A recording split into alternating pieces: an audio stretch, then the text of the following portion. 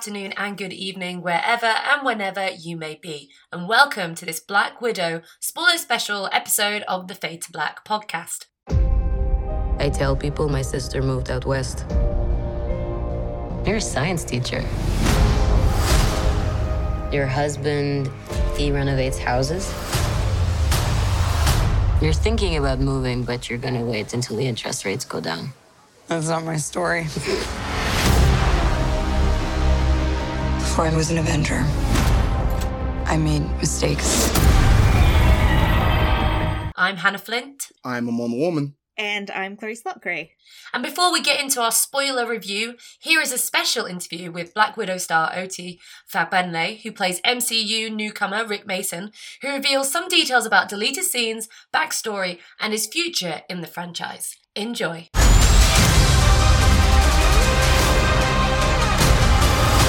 At some point, we all have to choose between what the world wants you to be and who you are. I made my choice. Hey OT, welcome to the Fade to Black podcast. That's what you're on. Hannah, how's it going? It's good. It's really good. I've seen Black Widow twice now. And I just love it. I love it for our girl. Yeah. So when did you become aware of, I suppose, her backstory, where she's come from, where she is now? What was your first kind of way into Black Widow and I suppose the MCU in general? Well, obviously I love Marvel movies. And to be honest, I wasn't all caught up. So I'm embarrassed to say that at the point at which I got offered the part, I hadn't found out she had died yet. And so I was kind of slow to the party. Once I caught up, everything made a lot more sense. And then obviously once I got the part, I read the script, which was amazing. And then, I was off to the races. I mean, to be honest, technically it's better that it might have been better if you didn't know, because your character wouldn't have known that at that point in the film, this prequel. So there you go. You were just being a good sometimes actor. I try and avoid stuff in scripts, which my character doesn't know and stuff like that. But yeah, when I found out, I had a little heartbreaking moment a bit late. Rick is a character that is in the comics, but you've obviously got your own spin on it. So how much were you, I suppose, once you got the part, how much backstory did the MCU kind of give you compared to what is established in the comic books? Yeah, you know what? Actually, I would say that Rick Mason was more of a creation of Eric Pearson, our amazing writer, and Kate, director, and Kate, Scarlett Johansson, and I sat down and we spoke through what we thought our backstory was, what our relationship had been up to from that time. So most of it was done within that group, and then my own study myself on people who are like that, people do that kind of job. So can you tell us then? Can you give us what his? Because the thing is, we don't get too much of it, and I feel like what is the backstory that you guys created? Because obviously we know that. I mean, he was a former S.H.I.E.L.D. agent. Was he at S.H.I.E.L.D. when the Winter? I mean, the thing is, I feel like, have you watched? Now that you've said, have you gone back and watched the films, or is this kind of like, oh, you know what? I just no. I feel like I'm pretty caught up now. But I don't want to go into the details too much of it, as much as anything, because I mean, those meetings that we had was kind of just like the three of us trying to figure out like what was the best way of telling this story that we had in front of us. I don't know if Marvel at some point will be like, well, you know what, we wanted it to be this backstory and it's some next thing, but we created our own one about, what level of intimacy, what level of kind of friendship or non-friendship they had before now.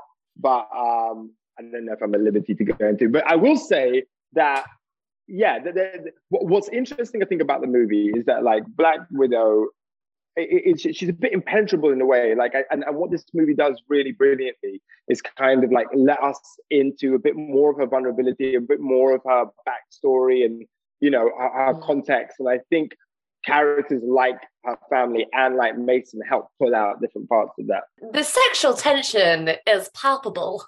Congratulations on that. I felt it a lot. I was like, let's throw down on this bed. But obviously, this is not the film. I'm like, wake up, Rick. Funnily enough, true story, the original scene, when she comes and meets me in the bed, she gets onto the bed with me. and we lay on the bed together and we chat. Now they cut that, maybe too hot for TV. They cut that part out the movie. Maybe it'll be on some Blu-ray DVD someplace. But that was X extras. Sorry, that's really lame. I mean, no, nothing happened. I mean, it was a fun thing. But yeah. So I just see, the thing is, I'm so intrigued because I feel your characters in your scenes are they're small but significant. But they also just I have so many questions for them. Okay, so I'm going to see if maybe you can give me... Let's go. Again, I keep on banging on about backstory, but like, I'm just a nerd. Okay, so there's a bit in it where you kind of say, God, Ross, he's like on my ass, and my other contacts are not getting in touch with me. Who are the other contacts? Are we dealing? Are you on both sides? So like, are you on both sides, like as your character, because you're the agent? Let me tell you something. Mason works for the highest bidder. Like, ultimately, Mason is a mercenary, and so if you're paying, he doesn't ask too many questions. I think he's a pretty cynical guy. But with Natasha, with Black Widow, he's got a soft spot, and that's why he does things for no money. I mean, who would have thunk it? But that's what happens when you have too much. He's supposed to be, in the comics, he's the son of the Tinkerer. But that character appears in Spider-Man Homecoming in a different version, and it's kind of mundane. So he's definitely not your dad. So does he have a criminal past that means that he's able to navigate not just from his... See, look at me, I'm in deep. I'm going too deep. No, go all the way. Is he got a criminal past, as in like he's doing right because his dad was like a bad guy? I'm trying to work out how he's able to navigate all these different things. I want to give this disclaimer. This is not representation of Marvel. This is just my own OT as an actor trying to fill in blank spots. So I can't tell you what Marvel's personal... I can just tell you what mine is. But the backstory, my understanding of Mason and the way it came to development in my mind is that he came out of the army and was never a criminal. Now he works as a mercenary, and so ultimately, I'm sure, he probably, there are obviously some things which are out of bounds for any person. I mean, I don't know. It probably is illegal to sell certain weapons. Is he right? You can't just sell a weapon. That's a crime. So to that extent, maybe he is a criminal. I mean, where's he getting that Quinjet from? He's not getting that from S.H.I.E.L.D. final closure sale. No, you have to know the right or wrong people to do something like that. See, now I don't know, because like now we've had several of these like Marvel TV shows, and obviously there's the future. I mean, did he get blipped? Did he survive that 5 years? When Thanos snapped his finger, have you decided if he survived or he definitely survived? He survived. Definitely, he's a survivor. No, I know. To be honest, you're asking me questions which are beyond my. I'm not the smartest dude on the. You know what I mean? So I don't know. I haven't actually thought of that far. That greater minds than me will decide about blip survival. But okay. I'm gonna go with you. Why don't we just say it and we'll manifest it into reality? And that way, if you say it here, then it's canon. And therefore, they just have to go for it and then do a separate Rick Mason series. I mean, win-win. Hannah, can I tell you something? He survived a blip and has gone on to do some magnificent things, which should be recorded on camera. No, but I suppose that's the thing. Once you enter the Marvel Cinematic Universe, there is scope for you to come back. Look at Sharon Carter, who was kind of a side thing in Winter Soldier, and then she became a main player in Falcon and the Winter Soldier. Have you got your 6-picture TV show deal, OT? It wasn't a one-off deal. I can say that. Ooh, this is spicy. I like it. Tell me more. I can't. You can't? Oh, okay. All right, that's it. Okay. But it's okay. So now I feel like I'm in speculative territory because, you help out Yelena. So obviously there's an established relationship there. You'll still be close.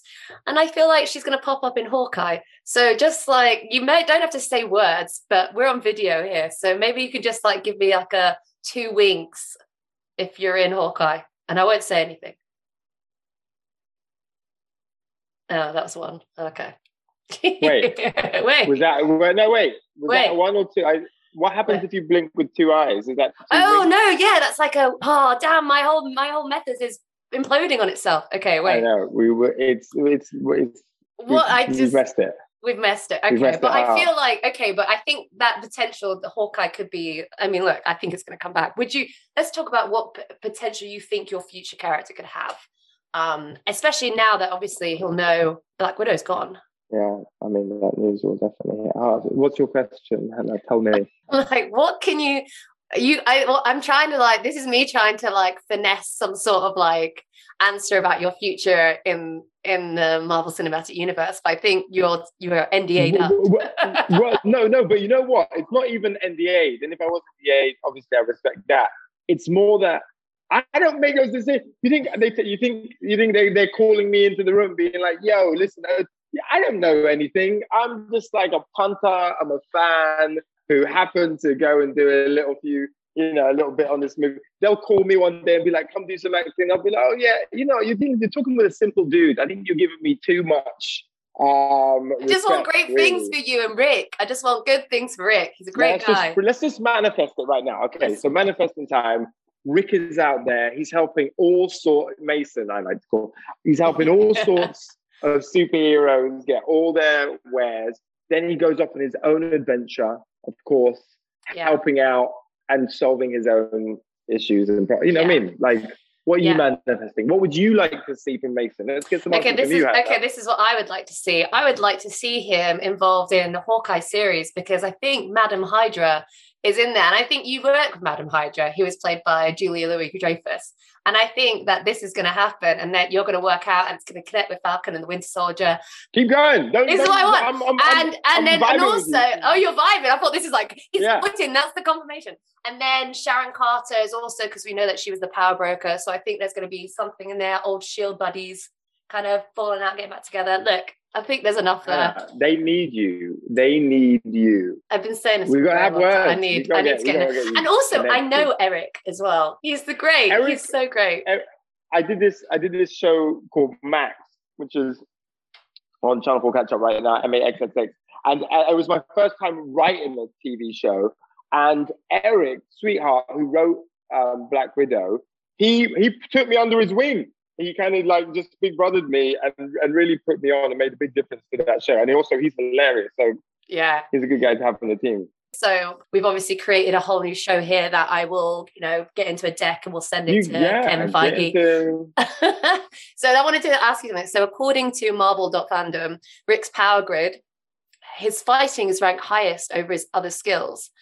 So was there a point where you were ever going to kind of have any more, you said scenes were deleted. Was there potential for you to do a bit more fighting at all in the film? I think, there were some other scenes, actually. There were about 3 scenes of mine, which will hopefully be on deleted extras or whatever. But in none of them was I involved in any physical conflict. I feel that Rick is predominantly put down his weapons and picked up his charm and negotiation skills is where I'd put at the top of Rick's skill set.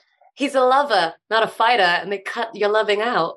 How dare they? Thank you. Thank you. But can you tell us a bit more about those scenes that aren't going to be in? I don't know. I'm gonna have to talk to someone and find out what the rules are. I don't know. There was a moment where I was that we know when everything falls down from the sky. I saw that. You saw it happening. Did they do a quick cutaway where you were just having a cup of tea or something ooh? Yeah, I was just taking a sip. I was like, oh God, that looks dangerous. I want to move away from that. That's basically the scene. It was me going, my goodness, someone's going to get hurt from that all falling down. And that's it. Well, tell me then, what's been your biggest takeaway from making the film? My biggest takeaway is Florence Pugh is going to be the next biggest British star. She's amazing. I agree. And also you can be acting with her again, as we confirmed it. Anyway. Yeah, manifest. We've had a manifesting session, and I appreciate it, Miss Flint.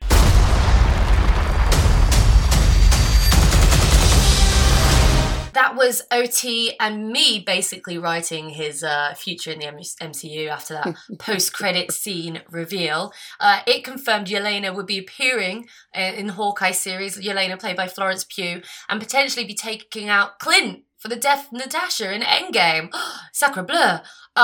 So what do we make? Let's get start at the end. What do we make of let's start at the end. What do we make of that scene, Clarice? Kill.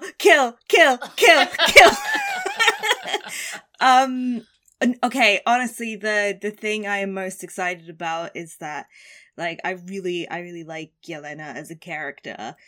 And you guys know, like, I'm not a huge comic book person, and when you guys start talking about comic books, I usually tune out. But the Matt Fraction Hawkeye series is like the one comic book I've read, and that's sort of what the Hawkeye series is meant to be riffing off, with Kate Bishop and Lucky the Pizza Dog. So I'm just really excited to see Yelena versus Kate, mainly. Just get rid of Clint early. And then we can have loads of episodes of Yelena and Kate. It does kind of like open up a lot of questions about how Yelena, like how much people know about what happened with on Vormir. Like, Amon, like, I mean, if the fact, I thought it would have been like in the history books, in the Smithsonian, there was a duel between Clint and, do you know what I mean? But clearly that's not the case. Yeah, that's the one thing which had me like, surely Barton would have relayed the fact that he did not actually kill Natasha. But I do like the fact that they did, though. No, he didn't. He did. But she let go. She let go. Yeah, no, but he kind of did. No, he didn't. By not yeeting himself off the cliff faster. Right? I thought that was the issue, that Yelena's mad because, like, Clint should have sacrificed himself. He was trying to. Yeah, but he should have sacrificed himself harder. That's what I'm saying. Yeah, but he's only Clint and she's Natasha Romanoff. Like, of course she was going to be able to do it better than he could. He just gets bullseyes. That's his power, bullseyes. True. But I like the fact that they are putting these characters on a collision course, because Clint was the last person, he shared Natasha's final moments. And I'm sure sort of, when those two characters meet, the conversation that's going to lead to, I think, is something that I want to see. The Hawkeye series, I, like you, Clarice, I love the Matt Fraction comics. I'm still unsure about a few things because, they have Hawkeye in that 5-year period between Infinity War and Endgame go on a rampage where he kills a lot of Asian people. And I'm not sure how that series is going to rectify that. But that's a conversation for another time. To be honest though, do you not get, I know they showed it, but do you not get the impression that he basically killed all the criminal white people in the US and then went to different countries? I don't get the impression that he killed all the criminal white people in the US though. Do you think, because I know he went to Mexico, do you think he was just basically this white supremacist who was like, fuck, do you honestly think that's how it was? Because I hate Hawkeye. I think he's the worst. But like, I don't think he's like a white supremacist. I don't know. All I know is, he has gone on this killing spree, and I don't know, because I think, the whole thing with the Hawkeye series is that all the friends of the people that he's killed are now back. And when they find out that he's done these things, he's going to be sort of, a marked man. I think that is sort of the direction they're going to go in. I don't know how they're going to like to find out. But I like that Yelena and Hawkeye are on this collision course. The scene itself speaks to one of my issues with this film and with the MCU at large, in that I wish at times it would just let serious moments be serious moments. And the beginning of that scene is Yelena mourning Natasha. And then that is interrupted by Val being Val and being humorous. And I'm like, just, this is Black Widow film. It's about Natasha Romanoff. This is a final send-off. Let the scene be about that, at least for a little while longer, before you interject with humor and the MCU, sort of typical sort of what they do. So I'm a bit mixed on it. Isn't it funny to think that had the pandemic not happened, that would have been how we were introduced to Julia Louis-Dreyfus as Val. Yeah. Like, people would have been like, not know really who she was, but then they would have seen like the purple streak. Also, I'm loving, sorry, just to go in like a side little thing, but I'm loving like the streaks that they're bringing back in the MCU. Melina, played by Rachel Weisz, she has red streaks in her hair. Did anyone notice this? And then like Val's got purple. It's like, oh my god, it's naughties again. But clearly Val's putting together sort of like an evil Avengers squad. She's got a bad cap, she may or may not have a bad Black Widow. I wouldn't say. I mean, is Yelena bad? I don't know, but she's putting together a squad of some of sorts, and it'll be interesting to see sort of what her ultimate game plans. We still don't know what that is, but it was cool to see her nonetheless. Well, I suppose, I mean, the whole point of this film was to kind of establish Black Widow's backstory, where she came from. Obviously, we had that initial scene set in 1995, and, you know, Yelena, and it kind of, in a way, sets it up as they're not bad. Well, I mean, certainly Yelena is less a bad person, because unlike, you know, where it is psychological manipulation, this is actually scientific. Like, they are creating a drug or changing your body a chemical to put you under control. So in a way, she's a less bad character than Natasha. So I quite enjoyed that bit. So what did you guys... So let's go back. Let's start from the beginning. What do we like? What do you think really worked with this film, Clarice? Okay. I would say, yeah, Yelena. I really, really liked her character arc. And having this idea of this woman trying to discover who she is over the course of the movie.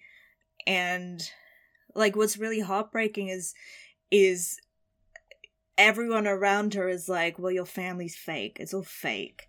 And that really breaks her, because, like, that's the only thing she's ever had is this fake ass family. And yeah, they suck. You know, one of them's like a Captain America Soviet wannabe loser, and the other one just like has a lot of pigs for some reason. But you know, it's like the only thing she has to create her identity. And that to me is so interesting. And I really liked how her arc was handled, and kind of, sorry, not to go into negative, but I think one of my big issues with it is like putting that character next to Natasha really does Natasha a disservice, because she hasn't had that kind of writing over the past decade she's been in the MCU. And so to put this sort of like sort of half-formed, like quite like inconsistent, dodgy character next to someone who I think was very well written and also obviously extremely well acted by Florence Pugh. Yeah, it was like really stark to me. What I really liked about Yelena was how she kind of held a mirror up to everything that was bad about Natasha Romanoff's characterization for the last 10 years. Like, she's basically there to say, why are you like this? Why have you not talked about it? Because I think it's so interesting, so many different things. I mean, the poser thing is amazing. You're such a poser. Like, when she does it, it's just, yeah, like, it is a ridiculous kind of creation of, like, men. You know, kind of the very two-dimensional, like, look, I'm a sexy posy thing.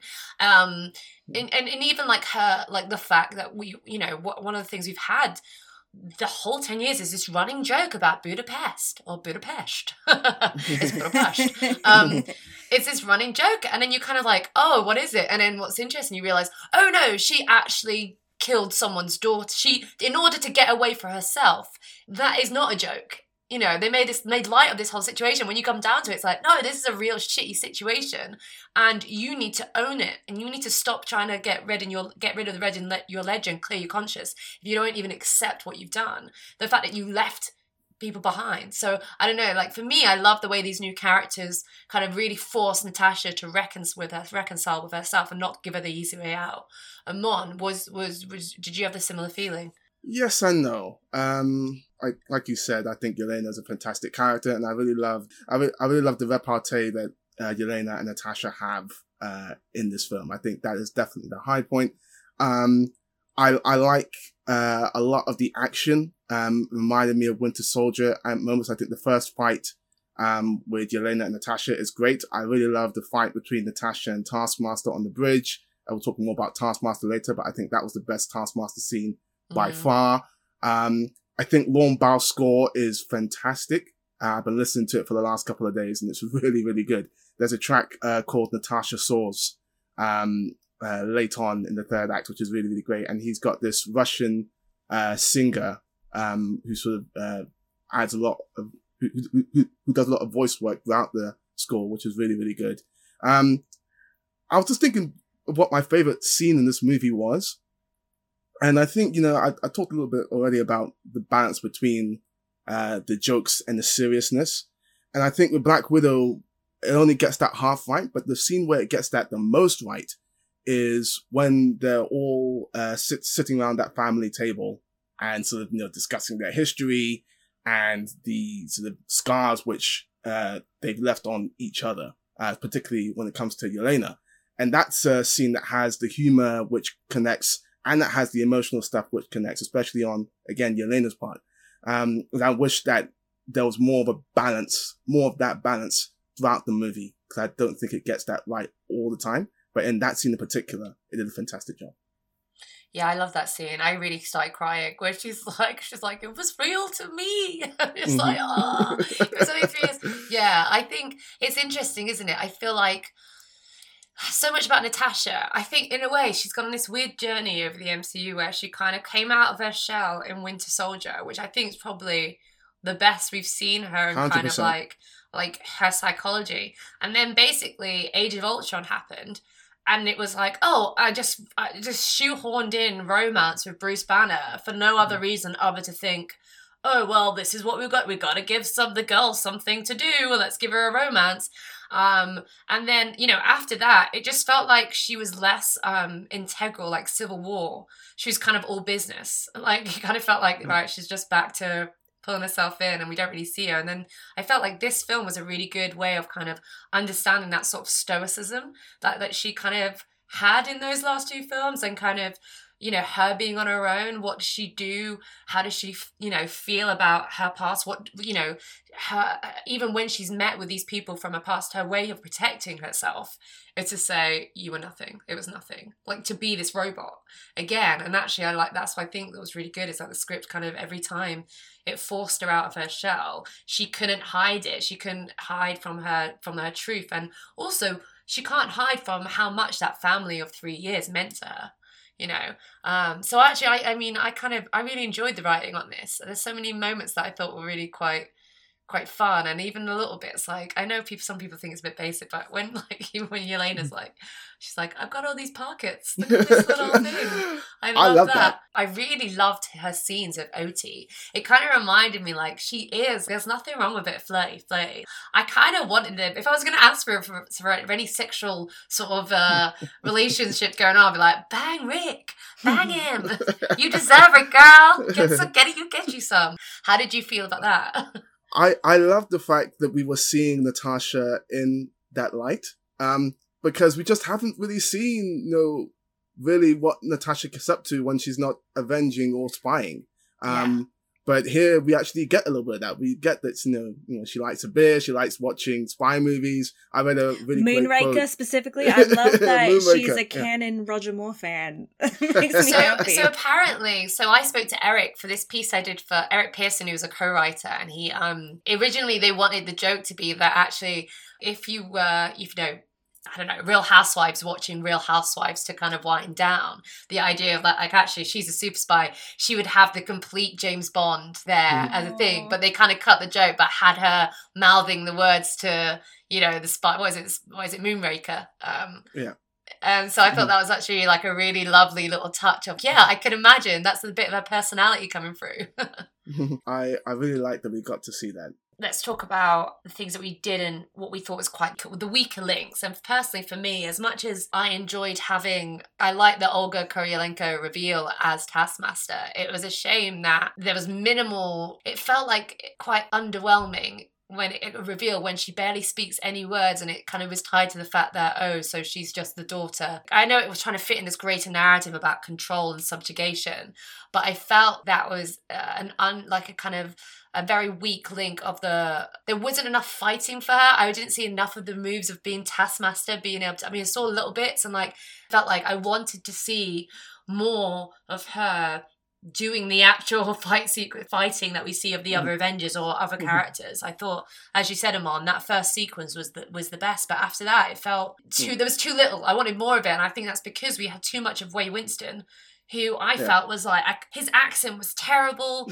Oh, this is such an uninteresting... It reminded me of, like, you know, Tenet. What is this? The way English people do Russians, it really is so hammy. It's so annoying. It's so obvious.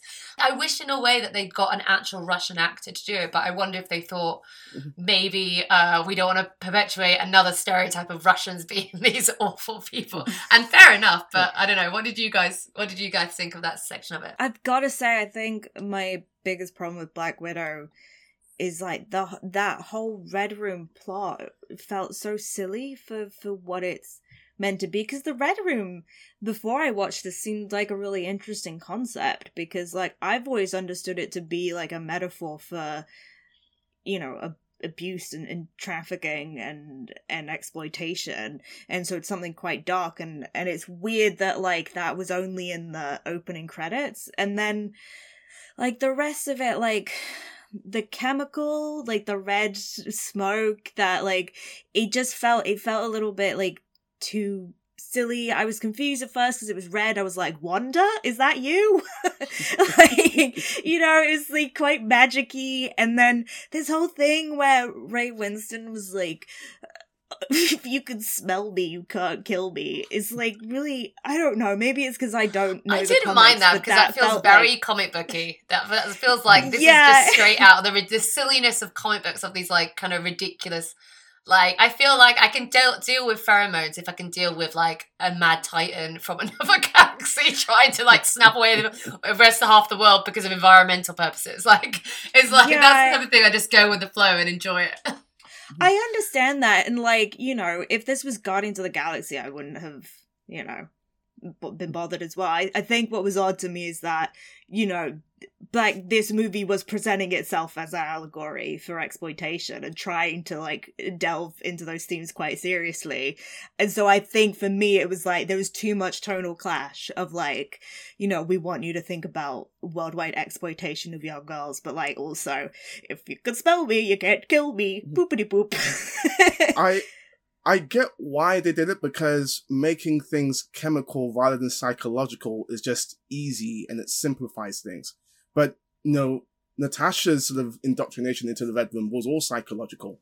And if they were to lean into that side of the indoctrination, I think it would have made for a much more interesting movie.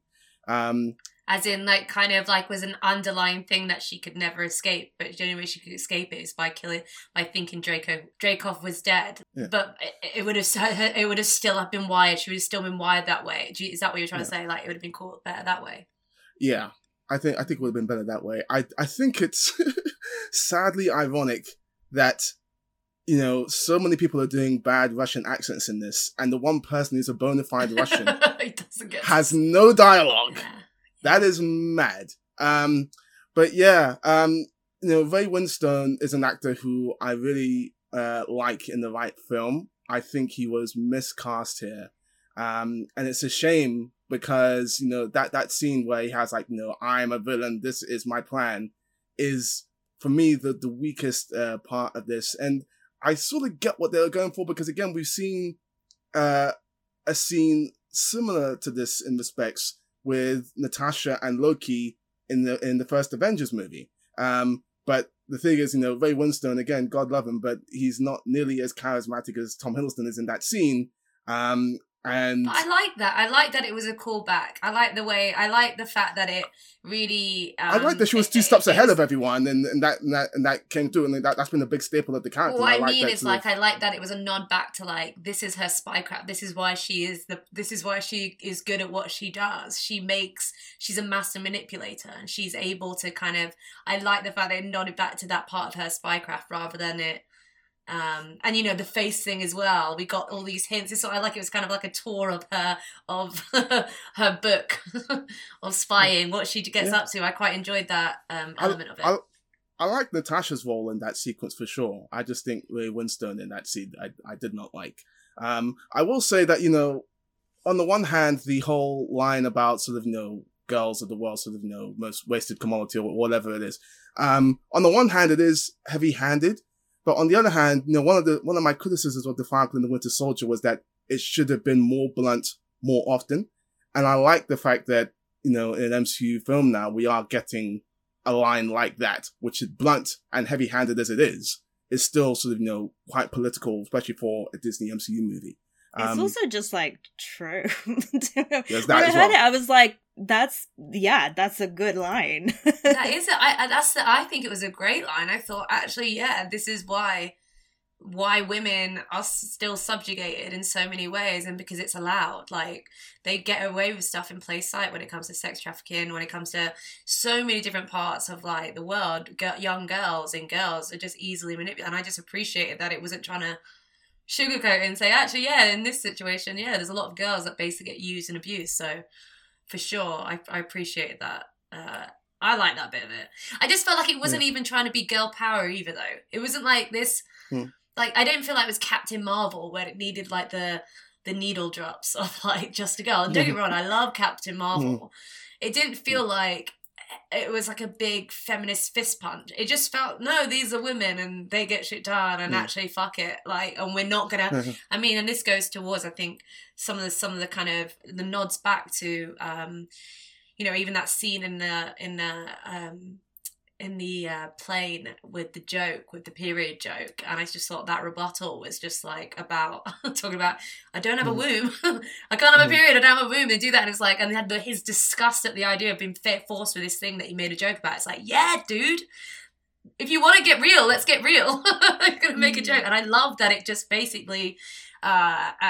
They confronted it head on, and also just kind of, it felt like it was confronting Age of Ultron as well. It felt like it was confronting the idea that, they wrote the thing that she said she was a monster, like, oh, I guess I'm a monster, like, you're not the only monster in the team. That's what Joss Whedon had written, and that was such an awful line, because it's not, the idea that she would consider herself that, and then this line was like saying, this is just this is what's happened to us, and we're not going to allow it to define us, and if you're going to try and make a joke, at least get your facts right, because it doesn't work, so stop being a misogynist.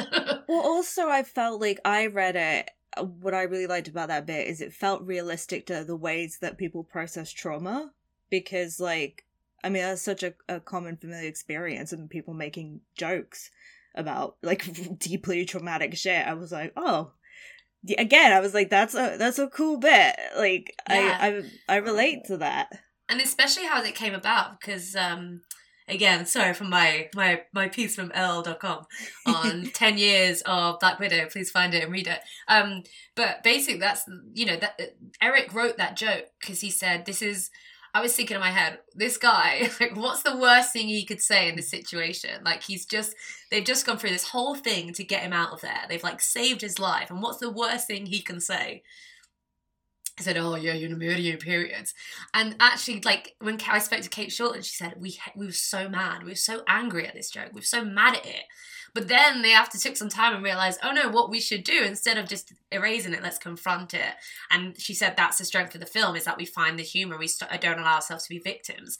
And I think people have their own approach, will take it in any way they want. There's no right way or wrong way to say you're supposed to handle traumatic events. But I think for these particular characters, it made sense for them to have that ownership, especially as like Yelena is just a hilarious person in the first place as a character. Right? So it made sense for her response to be that. That's how I felt. I am surprised listening to you guys talk about this, because this for me went back to my whole thing about Marvel not letting serious moments be serious moments. Like, that's a serious topic, and in my mind, I would have preferred that, if they sort of didn't joke around with it and actually sort of properly, reckoned with it, and not sort of, to call themselves victims or anything like that, but have the tone of the scene match the seriousness of the topic. But listening to you guys talk about it, I sort of get where you're coming from, and I get, why they went the way they did. Just in my mind, watching it for the first time, that was where my head was at. But the thing is here is that the joke, he is the one who made a joke out of it, and they were the one as their rebuttal to take it seriously. She's not joking around. She's saying this is what happened. this is what happened. I'm talking about it in such a matter-of-fact way. And it makes him uncomfortable because he makes it serious. So in a way, it's not that they're making light of it. They're taking it seriously. But the man in that situation is like, oh no, I can't handle it. Too much women stuff. And that's the point. It's like, you don't get to take charge of this narrative if you're not capable to understand the seriousness and the veracity of what actually happened to us. You don't deserve that. And I'm not going to give you, the time or the space to kind of let this joke slide. I'm going to keep front. And I think that's what's really good. She's not joking back. She's just being real, I felt. Yeah, I get, I kind of do and don't, it's hard. To me, that response was very relatable because I think it is just a thing that trauma victims do, is that they kind of will talk about really traumatic stuff offhandedly and just say, oh, blah, blah, blah, blah, blah. And so, yeah, I kind of agree. I don't think it was them going, we're gonna stand up to you. I think it was more just yeah, well, you're gonna say that. Well, actually, this is what happened to me. And so it's sort of like a kind of a half dark joke, half serious thing. I liked it because it felt like it had levels, and I love levels. So many levels. Okay, right. So let's see. Amon, you put a question out to see what listeners thought. So do you want to shoot through a few of what people have said, and so we can have a little response to it? Yeah, so Tom Blythe, at Tommy B No E on Twitter, says that I feel this is the first MCU film to have a proper opening credit sequence over a closing credit sequence, which is maybe the nerdiest takeaway from the film I could do, but it was something that really stuck out to me. It stuck out to me too. It's just hilarious and interesting to me in that this is the rare film in which Marvel do an opening credit sequence, and it's the one film in which they have Olga Kurylenko in an opening credit sequence, which is sort of a big sort of, potential spoiler for people who are alert and who are sort of knowledgeable to this thing. It's like, oh, she's probably playing Taskmaster. And this is the one film in which they do an opening credit sequence and they reveal that, and it's something which they probably should have kept off the opening credits, I think. So it's just interesting. Just to go back on sort of the Olga Kurylenko, what really annoys me is that Taskmaster has got a far more interesting personality, and I get they were trying to hold this reveal, but I still feel like it would have been, they still could have had her you could have done a voice box, you could have done something or other, rather than making her like a Winter Soldier type character again that we've seen before. There's a lot more potential in the Taskmaster character which they didn't fully unearth. I like the fact that she's sort of like a Terminator-esque type figure, and the reason why I think that scene where she sort of confronts Natasha on the bridge is so great. That's the one scene, if you discount the sort of finale, in which we see these two characters go toe to toe. We never seen that Taskmaster actually sort of go toe to toe, hand to hand with Yelena or Natasha, apart from that scene and the finale. And with the potential in that character, you want to boost up her credentials. That's why that first scene is so great, because Natasha gets taken out in a way, and I wanted more of that. I do like the fact that Natasha is all about the red in her ledger, and she's spending the entire movie literally running away from the red in her ledger until she confronts it and faces it head on. And I like that sort of that storytelling there. I wanted more. Krista Tavides at Big Pants on Twitter says, hello, can we please discuss how old Natasha is supposed to be when she kills Ray Winstone's daughter, because she looks at least 19, 20-ish, and the daughter's a proper kid, around 12-ish, yet Olga Kurylenko is older than Scarlett, and it's bugging me. I just don't think we can even... I think it is what it is. It's she's obviously... I reckon she was obviously supposed to be... because they're supposed to be child assassins, right? So I think in that point, they've given her pigtails, right? So I assume Scarlett's supposed to be maybe 16, 17 or something at that point. And then, look... they're all... Well, we just have to, take it with a pinch of salt. I mean, Olga Kurylenko looks ageless, so she could honestly could be any age. This is a very beautiful woman. Kobe Omanaka at Kobe Star on Twitter. What does the Fade to Black team make of the more realistic brutality of the fight scenes? This is the first time I remember seeing a broken bone. Should the rest of Marvel follow suit? Yes. I've got mixed thoughts on this. Yes. Because on the one hand, you know, as we said, I like a lot of the action, but I think there's a disconnect in this film. Because on the one hand, you got the spy movie, Natasha, which is great. And then you have a line like, you know, I don't think Thor would need to take an ibuprofen after a big battle. Okay, fair. And then in the finale of the movie, you get in Natasha, she's getting kicked around by a lot of the widows. She's getting her shoulder, you know, dislocated. Then she gets her shoulder put back in, and she is fine. Like, there's no wincing, there's no scar. She is fine. I just get the impression that they have actually been in, like, that whole opening sequence, we talk about the credit sequence, there's surgery and stuff like that. And I kind of made me think, maybe they were enhanced, like a little bit enhanced. That's what I think. Because also in the comic book version, Black Widow is enhanced. I thought the best sequence for me was the fight in the kitchen, because that was like proper fight choreography. Yeah. I mean, I will say it wasn't, I don't know if it was all that well edited together. Like, I think you missed a lot of stuff. I would love to have seen that edited like it was a John Wick film or a Atomic Blonde. It was clearly a Born Identity or Born Supremacy kind of riff. Yeah. Because it's also done in like... so much editing, but it just like, it didn't capture I thought the stunt choreography in that scene was really good, but we weren't really seeing it very well. I much prefer that to, I kind of thought the ending was... You're like, too many zoom zooms. It was so much zoom zooms. Why would you have the one character who can't, or the one of the like two characters who can't fly in the fucking Avengers, and you have her zoom the entire of the end of the movie? Like, why is she in the air? I don't know. I just didn't think it looked good, and I thought it was a really weird decision. I liked it when she ran across that thing in midair. I thought, like, yes, go on, and I think, go on, girl. Like I've always noticed. I think where we are with like VFX effects, I think we're still not quite at the point where people convincingly can do like flying and air stuff. Like, I always feel like. Apart from, like, I guess, like, The Mandalorian, it looked good, because they weren't flying very high. Oh, we get it. You love Star Wars. Some of the flying in Star Wars I love as Star well. Wars I as think well. there's just, like, a wider issue of, like, VFX has not quite figured out how to make it look convincingly like people are flying. Because I'm just always like, this, I can sense the green screen in my bones. I'll only add to the effects in that, you know, I know Twitter is having a fun time with the CGI and Black Widow right now.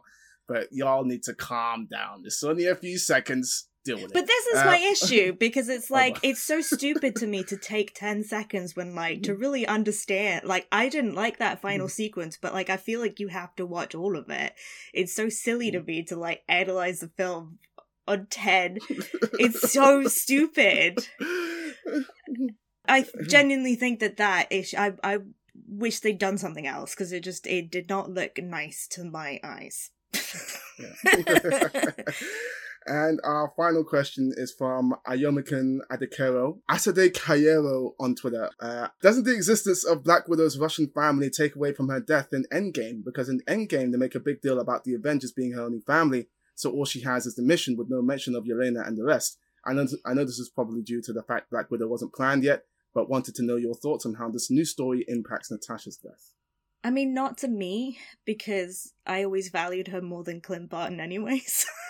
So, like... Wow, your Clint hate is sorry, real. I really don't like that character. In the MCU, this is the thing, I love him in the Matt Fraction comics. I love that Hawkeye. I wanted that one. Yeah. But I don't know. I just think they butchered her storyline so badly over that 10 years that for me it doesn't really change anything, because I was already mad about it. I think in a way that line, I think you might be referring to that line where they're by the lake and it's like, did she have any family? It's like, we were a family. I think that's just, they were trying to say, hey, don't try and separate her from us. She was our family as well. So I didn't see it as a dismissiveness, or I suppose in a way I still think it works, because I think it wasn't integral to bring up the fact that she had a Russian family in that scene, because that scene was what they should have done. If they wanted to give a bit better of send-off, they should have done a better send-off, and it should have been her and Tony getting sent off at the same time, not this.